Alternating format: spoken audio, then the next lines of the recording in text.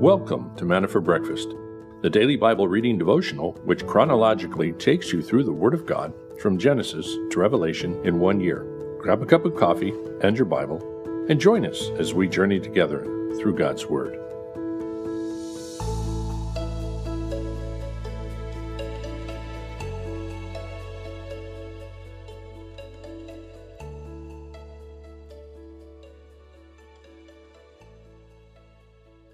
All right, good morning, everyone.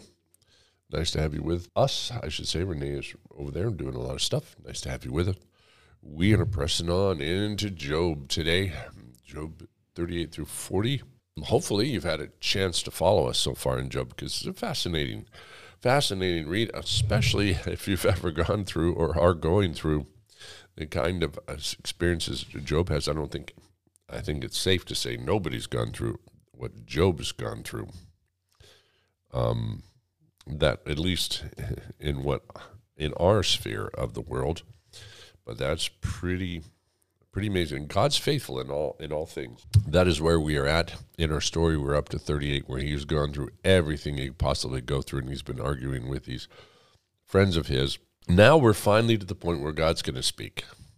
God's been listening to all this, and Job's been trying to defend himself, but still not convinced that it's not God that's making his life miserable. He doesn't understand it's really Satan, even though God's allowing that, but he's not understanding why. And God is now going to speak and try and get them to get their minds set in the right direction. So let's go and pray. Father, we thank you for this morning and again for your word. May you guide us and give us the understanding we so long for, God, as we read through your word. In Jesus' name. Chapter 38 of Job.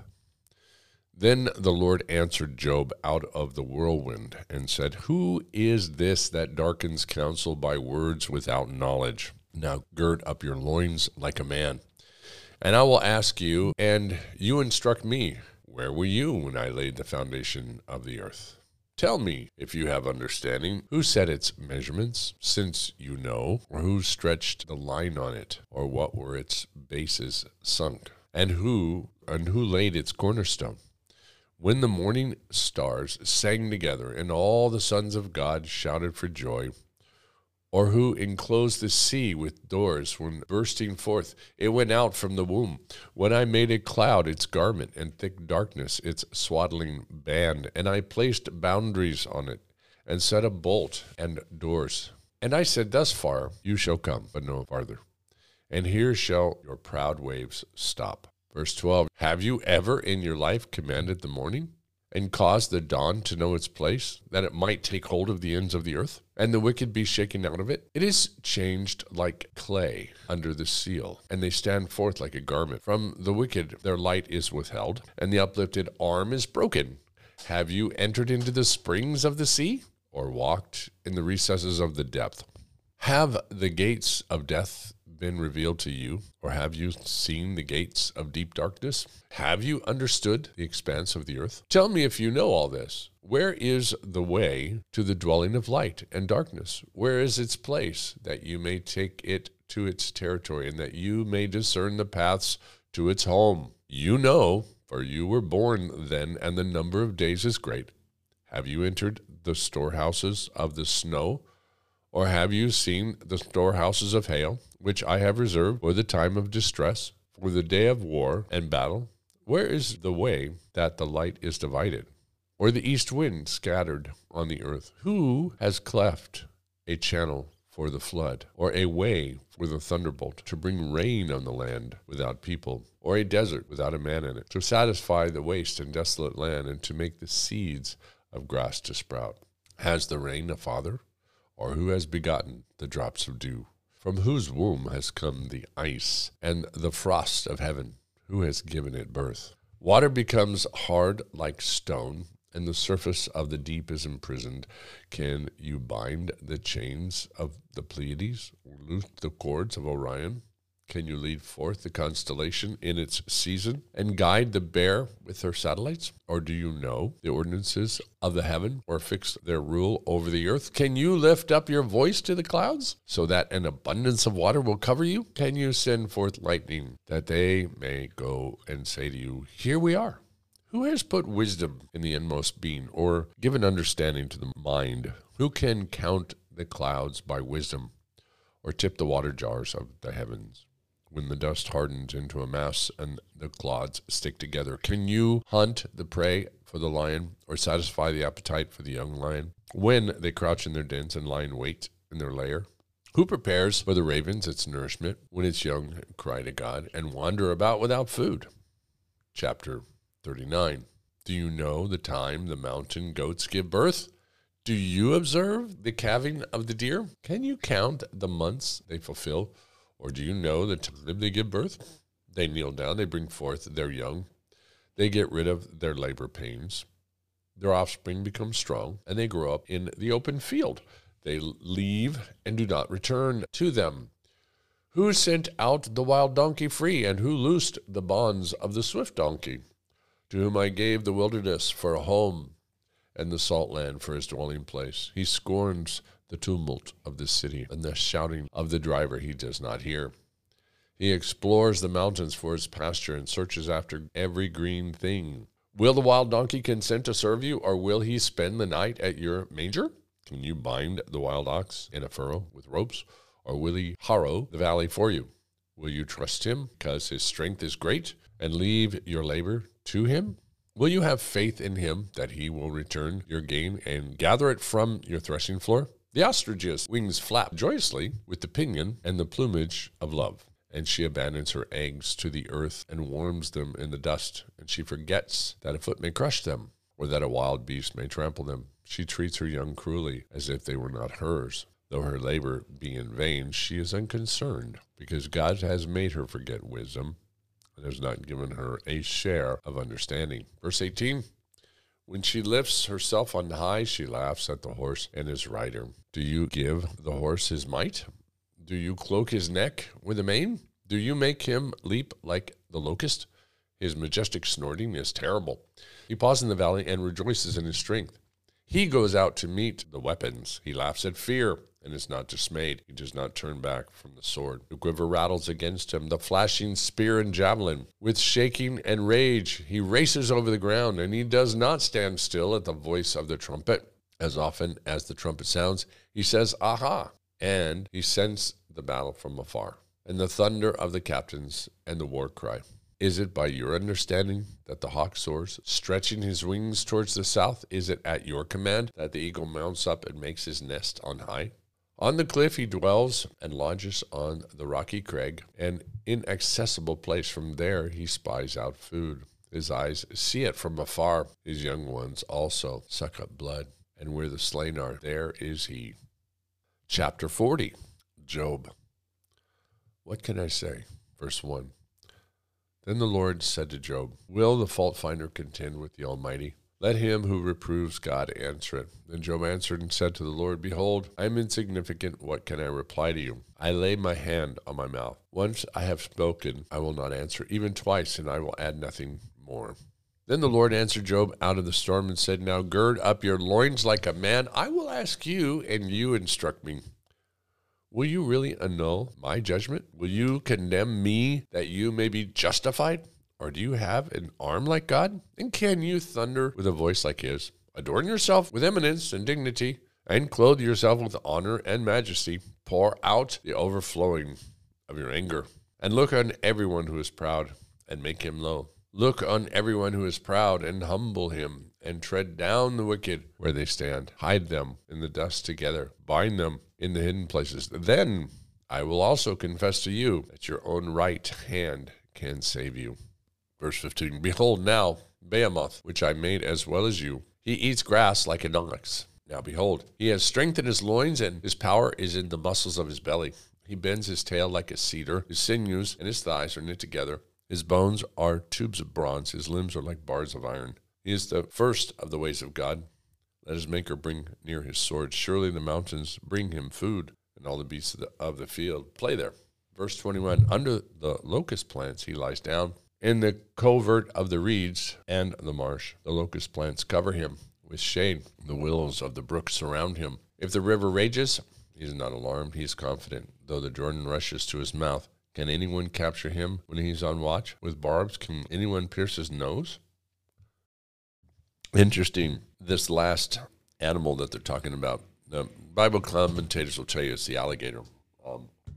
I think it's much more than that.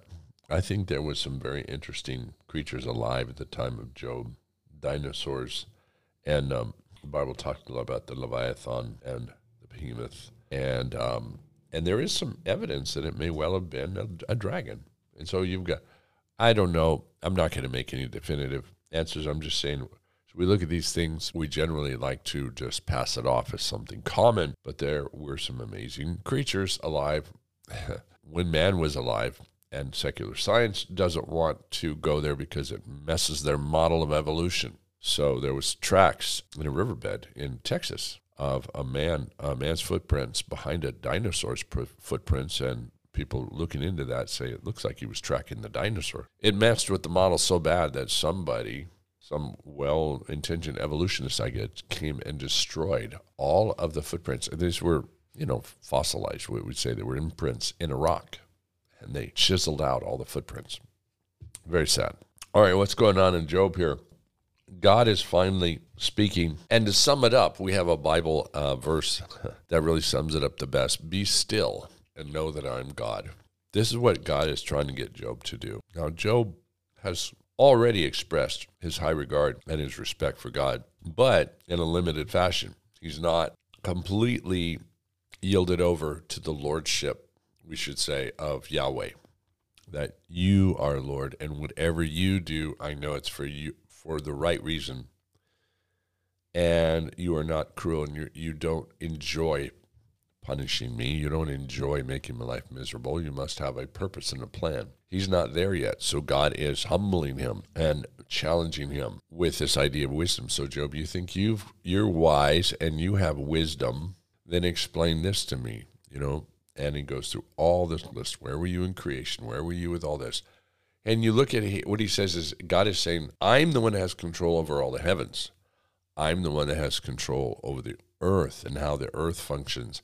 I have control over the animal kingdom, how the animal kingdom functions, how everything is brought about, how there is life and there is regeneration.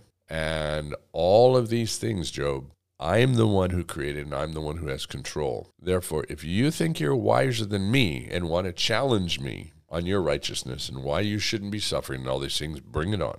Go ahead. Put on your robes, sit on your throne and try and tell me if you have attained to divine wisdom and understanding, basically. And, of course, Job is like, wow, I'm sorry. Now he's beginning to get the picture, and he understands that he is just the creation. He is the pot, not the potter. And so he's just beginning now, and we're going to get the last 2 chapters where we're going to get more into this. And Job is basically going to get the answer that you need to trust me. Job, I'm not going to tell you why I'm doing everything I'm doing, but I'm telling you need to trust me, period. And that's often what the answer we get. I mean, that is always the answer we get. God doesn't give us the whys all the time that we'd like to have, but he does give us the understanding that he is Lord and he is our Redeemer and our Savior, and we can trust him. Matthew 15 now, the rest of the chapter, verse 21 to 39. Jesus went away from there and withdrew into the district of Tyre and Sidon. And a Canaanite woman from that region came out and began to cry out, saying, "Have mercy on me, Lord, Son of David. My daughter is cruelly demon-possessed." But he did not answer her a word. And his disciples came and implored him, saying, "Send her away, because she keeps shouting at us." But he answered and said, "I was sent only to the lost sheep of the house of Israel." But she came and began to bow down before him, saying, "Lord, help me." And he answered and said, "It is not good to take the children's bread and throw it to the dogs." And she said, "Yes, Lord, but even the dogs feed on the crumbs which fall from their master's table." Then Jesus said to her, "O woman, your faith is great. It shall be done for you as you wish." And her daughter was healed at once. Verse 29, departing from there, Jesus went along the Sea of Galilee, and having gone up on the mountain, he was sitting there. And large crowds came to him, bringing with them those who were lame, crippled, blind, mute, and many others, and they laid them down at his feet, and he healed them. So the crowd marveled as they saw the mute speaking and the crippled restored and the lame walking and the blind seeing, and they glorified the God of Israel. Verse 32, and Jesus called his disciples to him, and he said, I feel compassion for people because they have remained with me now 3 days and have nothing to eat. I do not want to send them away. Hurry, for they might faint on the way. The disciples said to him, where would we go get so many loaves in this desolate place to satisfy such a large crowd? And Jesus said to them, how many loaves do you have? And they said, 7, and a few small fish. And he directed the people to sit down on the ground. And he took the 7 loaves of fish, and giving thanks, he broke them and started giving them to the disciples. And the disciples gave them to the people. And they all ate and were satisfied. And they picked up what was left over of the broken pieces, 7 large baskets full. And those who ate were 4,000 men, besides women and children. And sending away the crowds, Jesus got into the boat and came to the region of Magadan. It's always amazing to me how forgetful these disciples are. Didn't they already feed 5,000? With less? And they're still wondering where they can go buy the bread. Maybe they're just trying not to be presumptuous. I mean, that's probably a wise thing. Although they should have probably just answered and said, Lord, you know where we can get the bread.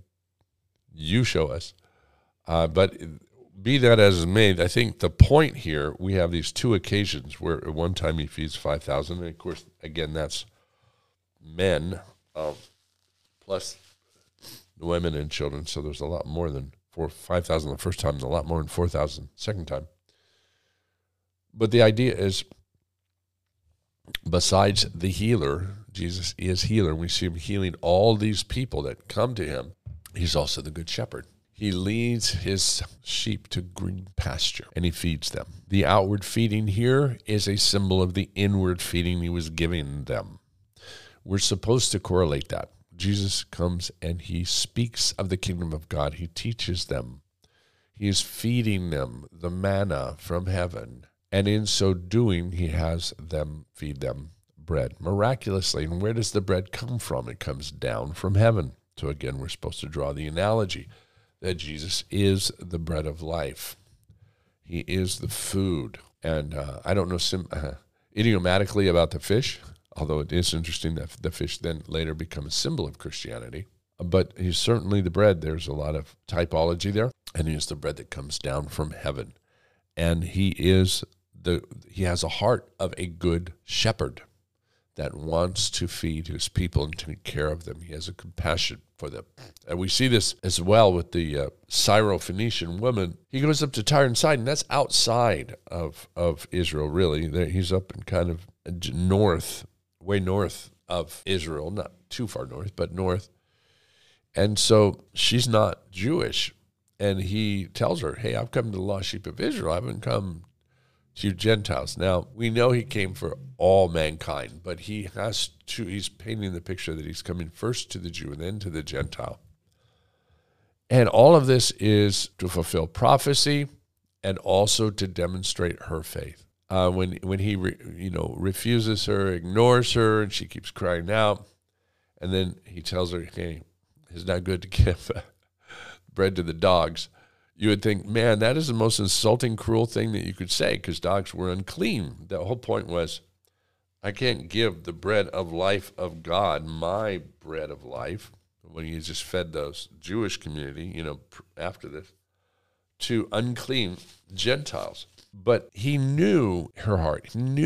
I'm sure he knew what she was going to say, and he's doing this for the benefit of the other Jews, to get them to understand that he was going to cross over into the Gentile world. He was going to bring the message to them. He had already done it with the centurion, right? I mean, really, not that he was healing him spiritually per se, but he's already starting to reach into the Gentile world in many different ways. And so she says, yes, Lord, but, even the dogs eat the scraps from the table.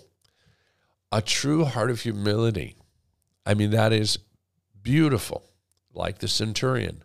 He was humble. He wasn't trying to push an agenda and trying to say he was better than the Jews, which the Romans, of course, really believed they were. Syro-Phoenicians probably believed that. But she says, no, I'm your servant. You're my master. I'm at your feet. I'm at your table. I'll feed on whatever you give me. Because of that faith, he then touches her, makes her well. Such a beautiful story. It is not Jesus being heartless. It is Jesus drawing out the faith of this woman for the benefit of not only of herself, but for the people around her. He will keep the feet of his saints. 1 Samuel chapter 2 and verse 9. The way is slippery and our feet are feeble, but the Lord will keep our feet if we give ourselves up by obedient faith to be his holy ones. He will himself be our guardian. Not only will he charge his angels to keep us, but he himself will preserve our going. He will keep our feet from falling so that we do not defile our garments, wound our souls, and cause the enemy to blaspheme. He will keep our feet from wandering so that we do not go into paths of error or ways of folly or courses of the world's wisdom. He will keep our feet from swelling through weariness or blistering because of the roughness and length of the way. He will keep our feet from wounding. Our shoes shall be iron and brass, so that even though we tread on the edge of the sword or on deadly serpents, we shall not bleed or be poisoned. He will also pluck our feet out of the nest. We shall not be entangled by the deceit of our malicious and crafty foes. With such a promise as this, let us run without weariness and walk without fear. He who keeps our feet will do it effectually. Praise God. Let's pray. We thank you, Father, for, again, we read through these things, we understand. We must come humbly before you as we realize that you're the God of over all creation, and we have no right to question what you're doing in this world. We instead need to marvel at the grace you've extended and the heart of compassion and the way that you have come to lead us in all righteousness, to feed us, and then to protect us and to shod our feet with the gospel of peace and give us the ability to walk even in difficult times, even when there's danger. And so we thank you. We thank you that you have given us those promises and you will continue to guide us. Bless my brothers and sisters today as they go on about their day. Many of us have a lot of work to do, and some of us have times of rest that we need to just spend enjoying family and enjoying being in fellowship with brothers and sisters in you. So God bless this day and help us keep our minds upon you, to use these words to meditate upon and to be conscious of, and to ever get a greater understanding and appreciation for your glory, your greatness, your omnipresence, your omnipotence. And we God, would ask that you continue to mold us more and more into your image. Thank you for everyone that is visiting Vallarta, that are coming down, returning. Thank you for the fellowship we have received, the kind letters, so many blessings in so many ways as we see the church growing. And may you continue to grow it as well as this ministry online, and so that we can, again, be faithful in presenting you to the world as the God you are, a loving and caring, passionate and gracious God that has come down to this earth, teaching us that your death will bring us into a time of rest if we would allow it, if we'd come before you and ask for forgiveness. So I pray for that, God. Make us your ambassadors. Help us communicate your love to these people, and bless this women's conference that'll be going on Friday and Saturday, and bless the service tonight. In Jesus' name, amen. So God bless you all. We'll catch you again tomorrow. Bye-bye.